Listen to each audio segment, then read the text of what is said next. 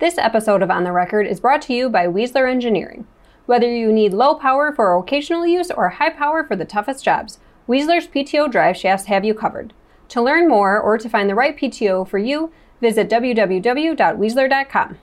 I'm Executive Editor Kim Schmidt. We're at the 30th Annual National No-Tillage Conference in Louisville, Kentucky, inside the History Museum, celebrating 50 years of no-till farmer and 60 years of no-tillage in America.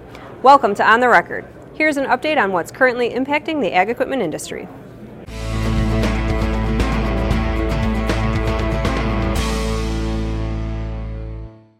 Dealers have been reporting high used equipment retail prices for the last several months, and the auction market is seeing similar trends.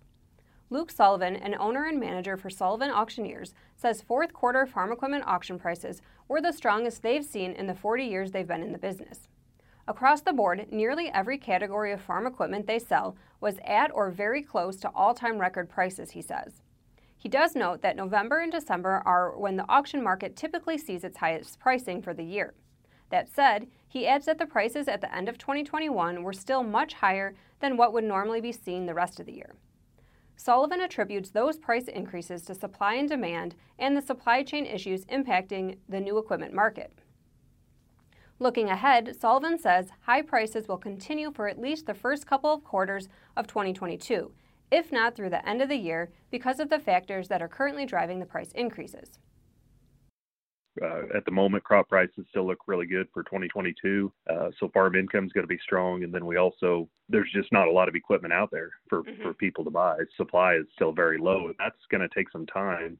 You know, most of the new equipment that's going to be coming out of the factories this year is already sold. So that's orders that people are waiting on. So if somebody else is wanting to go out and buy a new piece of equipment, they're likely not going to see it until at least the end of this year. This week's dealers on the move include Midwest Machinery, Florida Coast Equipment, Telus Equipment, and Quality Equipment. Minnesota John Deere dealer Midwest Machinery has acquired Frontier Ag and Turf and SEMA Equipment. The acquisitions will add a total of 13 locations in southeast Minnesota and western Wisconsin. Kubota dealer Florida Coast Equipment has acquired Trail Saw and Mowers Turf and Tractor Kubota line. Texas John Deere dealer Telus Equipment announced it is opening a new location in Austin as part of its continued expansion plan. And Quality Equipment, a Deere dealer based in North Carolina, has acquired Wilmington Lawn and Leisure. The dealership group now has 29 locations. Now here's Michaela Paukner with the latest from the Technology Corner.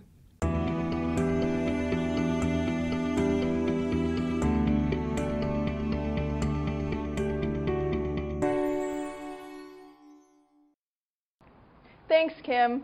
John Deere revealed a fully autonomous tractor at CES 2022 earlier this month. The company says the machine is ready for large-scale production and will be available to farmers this year. The 40,000-pound machine combines Deere's 8R tractor, TrueSet-enabled chisel plow, GPS guidance system, and other new technologies to till fields on its own.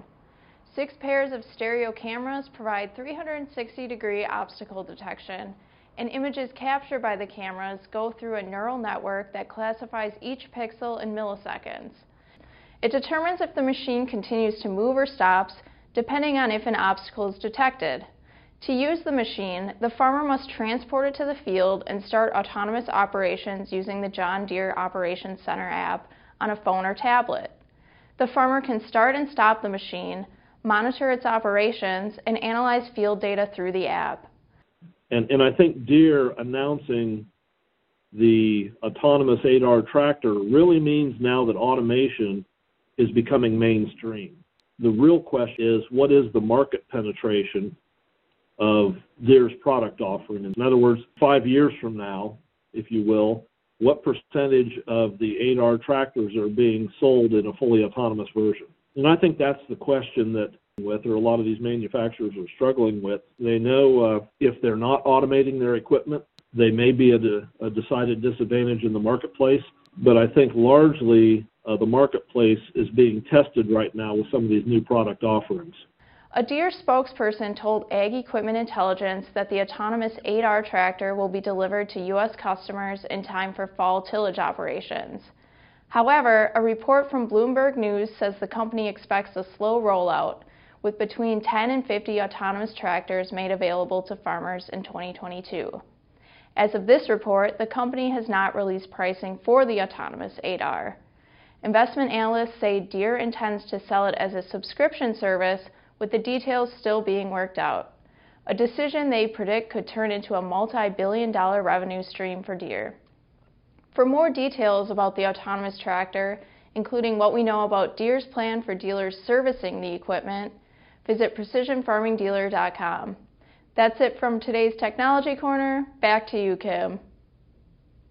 Thanks, Michaela. According to the latest Dealer Sentiments and Business Conditions update, dealers reported both new and used equipment inventories reached new lows in November.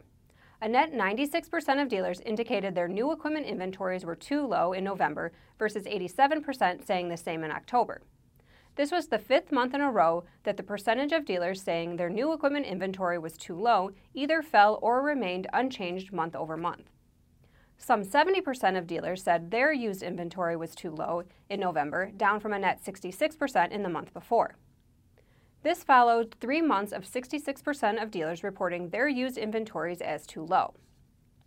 Commentary from the December update shows dealers mentioning both the strength of the market and the lack of available equipment. One dealer from the Mountain Pacific region said customers in their area are still willing to wait for tractors despite long lead times and late deliveries. One dealer from the Lake States Northern Plains region said a lack of new equipment sales meant fewer trades and described auctions as extremely strong. Another dealer from the Delta states said they'd seen more orders canceled instead of delayed. Now here's Associate Research Editor Ben Thorpe with a data and forecast update. Thanks, Kim. A recent survey from Farm Equipment asked dealers how last year's John Deere UAW strike had impacted their business and what it might change in the industry going forward. Deere dealers exclusively were asked how they felt Deere had prepared them earlier in 2021 for a potential work stoppage. Nearly 79% of Deere dealers felt the company had done well, very well, or felt neutral about the preparation they had received. Some 21% felt Deere had not prepared them well for a potential work stoppage. No Deere dealers felt they had been prepared very badly. Just over 20% of all surveyed dealers indicated they'd won over more farmers to their respective major line equipment brand than usual in the fourth quarter of 2021. Another 10.3% said they'd lost more of these attempted conversions than usual. Nearly 70% said they'd seen no change in color conversions. Commentary from dealers suggests inventory problems were one reason a majority did not see a change in their attempts at changing farmers' brands.